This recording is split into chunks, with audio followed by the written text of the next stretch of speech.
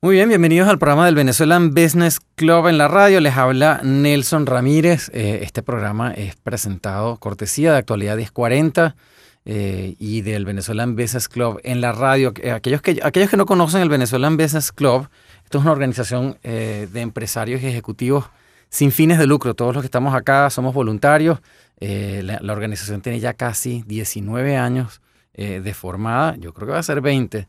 Y hoy en día contamos con directores y voluntarios, no solamente aquí en Estados Unidos, en Venezuela, obviamente, en España y en Panamá. El propósito pues, de nosotros es crear y seguir expandiendo esta red de ejecutivos y empresarios con la intención de crear oportunidades de negocio, darnos a conocer, apoyar las iniciativas, sobre todo en nuestra comunidad, en cada sitio donde estamos, y a eso es a lo que nos dedicamos en este voluntariado del Venezuelan Business Club. Hoy pues contamos con unos invitados muy especiales que vienen de España, son recién miembros del Venezuelan Business Club, JLCA y asociados, el señor José Luis Campillo, quien está representando la firma. Les queremos dar la bienvenida formalmente, así que bienvenidos al Venezuelan Business Club. Muchísimas gracias, Nelson, por invitarnos. Gracias a la Junta Directiva del Venezuelan Business Club y a su presidenta. Grisel, sí señor. Grisel Massó. Uh-huh.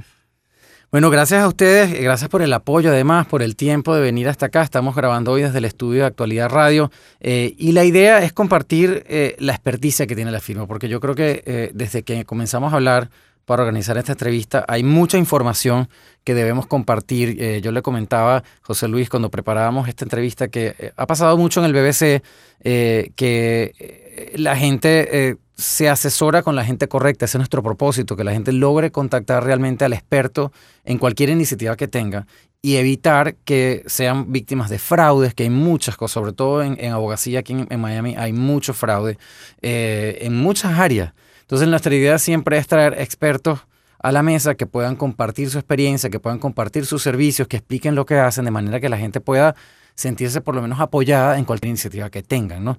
En el día de hoy yo creo que hay muchas cosas que conversar. Estábamos hablando de la cantidad de iniciativas que hay hoy en día en España para invertir, para emigrar a España. Les comentaba que pues siempre España ha tenido la iniciativa de tener programas de apertura y quisiera comenzar con esta ley que nos comentaban que, a pesar de que todavía no está promulgada, pero está en proceso, que se llama la ley de nietos, creo que es al menos como se conoce, que le permitiría a nietos de españoles tener la nacionalidad. Háblenos un poco, José Luis, por favor, de todas estas cosas que ustedes manejan, pero podemos empezar por ese tema, ¿no? Bien, fantástico. Bueno, básicamente, efectivamente, la ley, la conocida como ley de nietos, no deja de ser una ley que se denomina ley de memoria democrática. Uh-huh. El anterior, de que este gobierno está actualmente poniendo en marcha, recientemente se aprobó por lo que se llama la Comisión Constitucional en el Congreso, y ahora tiene que pasar ese anteproyecto de ley al Senado, que es un mero trámite, y según parece, se va a aprobar la norma en octubre de este año. Esto va a habilitar a todo el que pueda aprobar en esa ley, ese anteproyecto de ley, que es para reparar a las víctimas del franquismo y todo eso, pero nosotros no entramos en el tema político. Pero este anteproyecto de ley lo que tiene es una disposición adicional que se llama octava, donde da la posibilidad a todo el que fuera nieto de español que exilió de España, en teoría se dice por motivos políticos, pero como nadie te va a decir mi abuelo se fue de España por un motivo político concreto. Claro. Emigró y emigró, ¿vale? Claro. Entonces eso abre la posibilidad a que muchísima gente que tuviera un abuelo o abuela español, con uno sería suficiente, pueda ahora solicitar la nacionalidad española. Que la ventaja de obtener la nacionalidad española es que no solo te habilita a que seas ciudadano español, sino sobre todo eres ciudadano europeo de pleno derecho, lo que te permite libertad de movimiento y libertad de trabajo por toda Europa. O sea, realmente estás adquiriendo un pasaporte europeo. Eso es muy ventajoso. Claro, y hoy en día que uno se siente como ciudadano del mundo y tener la oportunidad de estar aquí o estar en Venezuela y viajar a España, hacer negocios, trabajar, hacer cosas, yo creo que es una oportunidad de oro. Y ahí es donde yo quisiera hacer énfasis, y no es por hacer la propaganda, pero es que la verdad es donde entra la experticia de una firma como la de ustedes. ¿Nos puedes hablar un poco de los servicios que ustedes ofrecen para apoyar a quien quiera iniciar ese trámite? ¿El de la ley de nietos o en general? Bueno, yo creo que en general, porque Sí. podemos informar de todas las cosas, pero igual, pues la ley de netos puede ser una, pero yo creo que es importante comunicar lo que ustedes hacen, ¿no? Bien, pues bueno, básicamente somos una firma de abogados que estamos especializados en el cliente privado internacional. Tenemos oficina en Alicante y en Madrid, e igualmente en Londres, y aquí tenemos oficina de representación en Miami, que estamos en Brickell. Realmente lo que hacemos es ayudar a cualquier persona de Europa, de Latinoamérica, de Estados Unidos, que quiera establecerse en España o simplemente que tenga un asunto con trascendencia legal en España. Nosotros lo cubrimos todo, somos una firma generalista, hacemos todo. Sí que es verdad que desde Latinoamérica y Estados Unidos los 4 productos, por decirlo así, más recurrentes sería, en primer lugar, nacionalidad española, como por ejemplo aprovechar ahora la cobertura de la ley de nietos, que es muy importante decir, para que la gente lo sepa, que se prevé un plazo de 2 años únicamente. Eso la gente tiene que darse prisa, va a haber una gran avalancha de solicitudes, ¿vale? Claro. Luego toda la parte de inmigración es otro producto, digamos, legal que se da bastante, fundamentalmente dividido en 2. Sería la Golden Visa, que es la visa por inversión, como aquí sería la EB-5 en Estados Unidos, y luego la visa no lucrativa. La diferencia entre una y otra es que la visa de inversión, la Golden Visa, precisas una inversión de 500.000 euros, de 1 millón o de 2 millones, lo explico. 500.000 euros es simplemente para comprar un inmueble. Ese inmueble lo puedes arrendar y no necesitas vivir en España. Con que vayas una vez al año es suficiente. Solamente tienes que acreditar la inversión de 500.000. Luego tienes una inversión en 1 millón de euros en acciones. Luego, otra posibilidad es invertir 1 millón de euros en acciones de una empresa cotizada o de una sociedad, o bien 2 millones en inversión en letras del Tesoro, inversión en la Administración Pública Española, lo que no recomendaríamos. Creo que lo más fácil sería una inversión de 500.000 euros, tienes una vivienda en Madrid, en Valencia, en Barcelona, en Sevilla, donde sea, la alquilas o simplemente vas de viaje porque te apetece ir a España cada cierto tiempo y adquieres la residencia. Luego está la visa. Perdón, José Luis, pero ustedes entonces prestarían la asesoría en ese proceso de inversión, porque yo creo que cualquier extranjero, el tomar la decisión de invertir en un país donde no conoces las leyes, por ejemplo, es algo donde una vez se siente un poco, es atractivo porque definitivamente conocer sobre todo a los expertos en el área local, que te sepan asesorar en dónde invertir, pero muchas veces la dinámica del día a día en una inversión, en una propiedad, el mantenimiento, los impuestos, por ejemplo, son cosas que a veces uno se siente como que, creo que hacen que uno no tome esa decisión porque lo siente complicado. Entonces ahí supongo que ustedes prestan un poco esa asesoría. Sí, claro, desde el principio hasta el final, pues como ocurriría con un servicio médico o de un hospital, cuanto antes puedas desde el principio coger un asunto es mucho mejor, mucho más fácil ayudar. Si luego tú has ido por tu propio camino a otro país donde la cultura y las leyes son diferentes, que eso es un fallo que cometemos también mucho los españoles cuando vamos a otros países. No, esto se hace aquí, no. Las cosas en cada país se hacen de una forma diferente. Entonces hay que coger asesores legales, CPAs que son aquí, por ejemplo, contadores, contables, en cada país. Eso es nuestro mayor consejo. Puede ser, como dicen, think global, act local, ¿no? Entonces, esa es la historia. En España, pues como en cualquier otro país, necesitas abogados que sepan de esa materia. Entonces, nosotros podemos ayudar en el tema inmigratorio, pero también, sobre todo, en el tema del real estate. Claro. Les asesoramos desde el principio en la compraventa con un contrato privado, contrato de arras o contrato privado de compraventa, y luego la escritura pública ante notario, el pago de los impuestos, el registro de la finca en el registro de la propiedad, para que no haya problemas y quede a nombre de los clientes.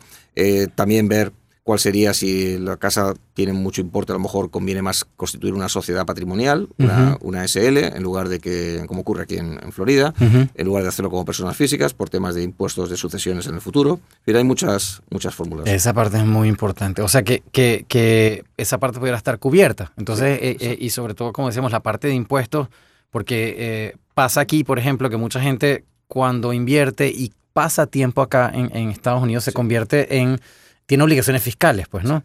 Y eso es algo que me imagino allá ustedes podrían asesorar para que la gente entienda. Y por lo que oigo, no es necesario vivir con esta visa de inversión, no es necesario vivir en España. No. Y eso puede generar, como usted decía, uno puede alquilar la propiedad, o sea, puede generar ingresos. Eso es. Mientras no está fuera. Okay. Y además, no te obliga a pagar impuestos en España. Ya. Okay. A ti como persona física, lo pagas en tu país de origen. Lo que sí que pagarías es los impuestos pues a propiedad.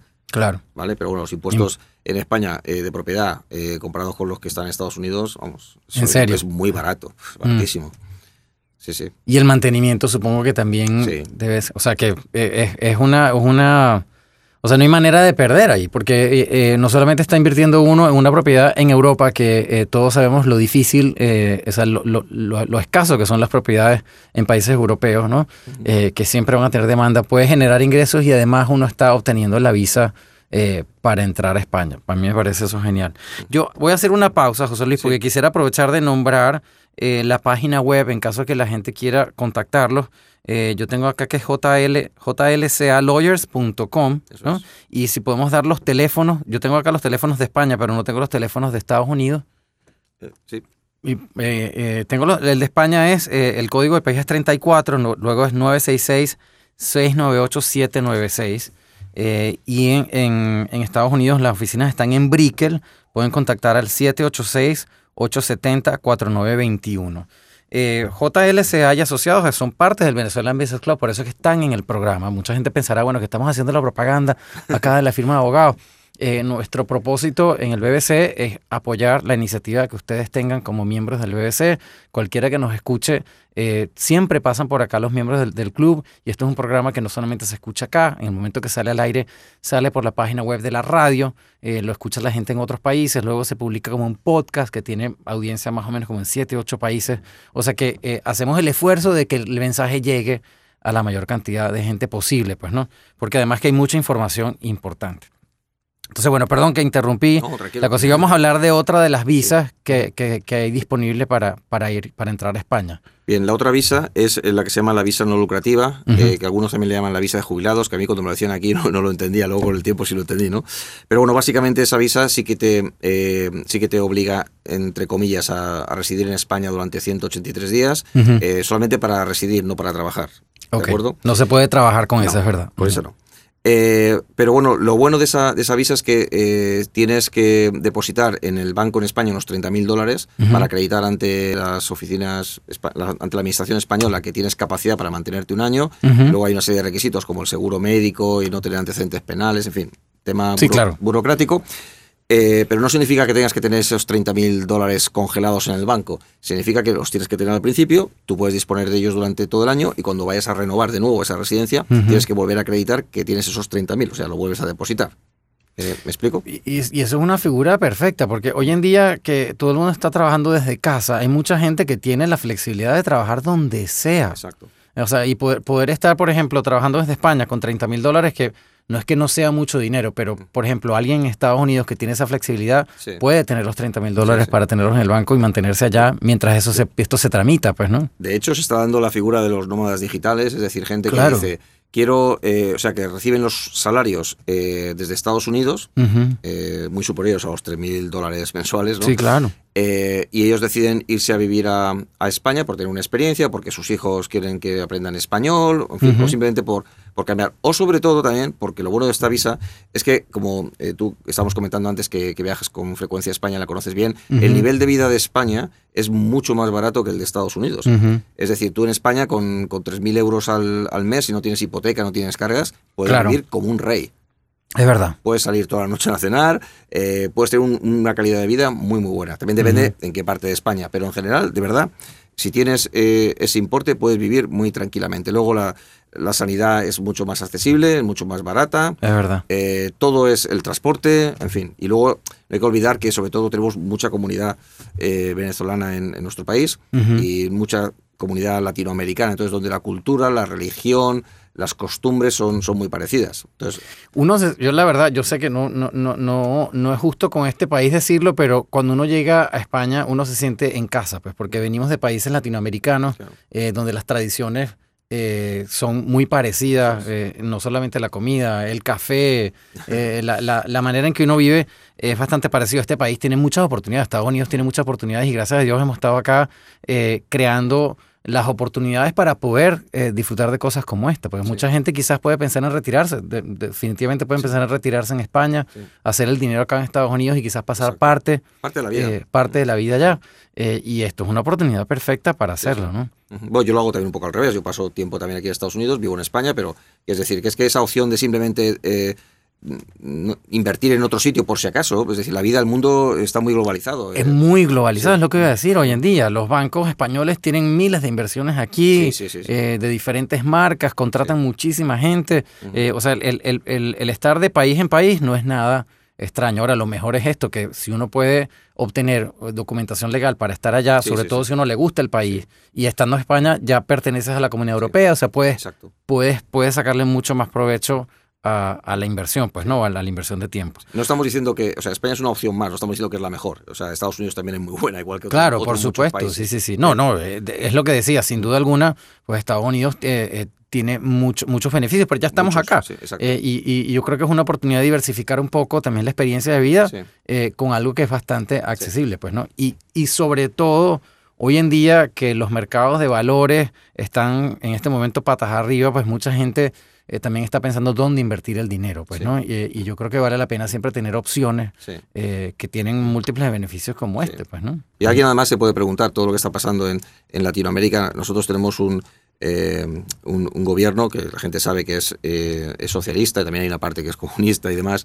Pero claro, nosotros en España tenemos dos cosas muy buenas, que es al estar en Europa te controla el gasto, claro. Europa te controla leyes, y luego tenemos la monarquía, es decir, son dos instituciones muy importantes, porque en España cuando alguien invierte, o sea, es una inversión segura. Claro. Desafortunadamente estamos viendo en determinados países en Latinoamérica lo que está ocurriendo con el populismo y demás. Entonces, bueno, España puede ser una opción si alguien quiere diversificar y decir, yo por si acaso tengo un inmueble en España, o tengo dinero, o voy a pasar unos años allí, bueno, pues muy bienvenidos. De hecho, de verdad, España quiere mucho la comunidad latinoamericana, venezolanos, colombianos, cubanos, bueno, de verdad. O sea, no es... España es un país que es complicado para algunas cosas, pero para estas de atraer gente, de dar la bienvenida, es un país muy... Sí, y es lo que comentábamos antes de empezar la entrevista, que hace unos años tuvo la iniciativa de invitar a la gente que era descendiente de judíos sefarditas a que sacaran sus papeles allá. O sea, que siempre ha habido programas de poder recibir a la gente. Y eso, por supuesto, pues es un beneficio para todo el mundo que tenga esta oportunidad. Pues muy bien, aquellos que nos sintonizaron tarde, este es el programa del Venezuelan Business Club en la radio. Estamos hablando con el señor José Luis Campillos de la firma JLCA y Asociados. Es una firma que es parte del Venezuelan Business Club y estamos hablando de temas para mí súper interesantes y yo creo que a veces inagotables, de cómo invertir, por ejemplo, en España. Esto es una firma internacional, además, que yo cuando leía el material, yo le comentaba, se transmite mucha confianza en uno saber que está en manos de expertos a la hora de tomar una iniciativa como esta, porque lo hemos visto aquí en Estados Unidos, como lo comentaba, gente que viene para acá y quiere hacer las cosas por su cuenta cuando es necesario tener un abogado, tener un contador, entender el marco legal de las cosas, y pues eso es una inversión que es necesaria. Vamos a hacer una pausa y vamos a volver en breve con el equipo de JLCA y Asociados que está aquí en Miami para poder abrir un poco más las cosas. O nos faltó algo que cubrir, yo creo que podemos cubrirlo en el próximo segmento igual, ¿verdad? Como consideres, sí. Sí. Así que bueno, ya no se vayan, este es el programa del Venezuelan Business Club en la radio, ya regresamos.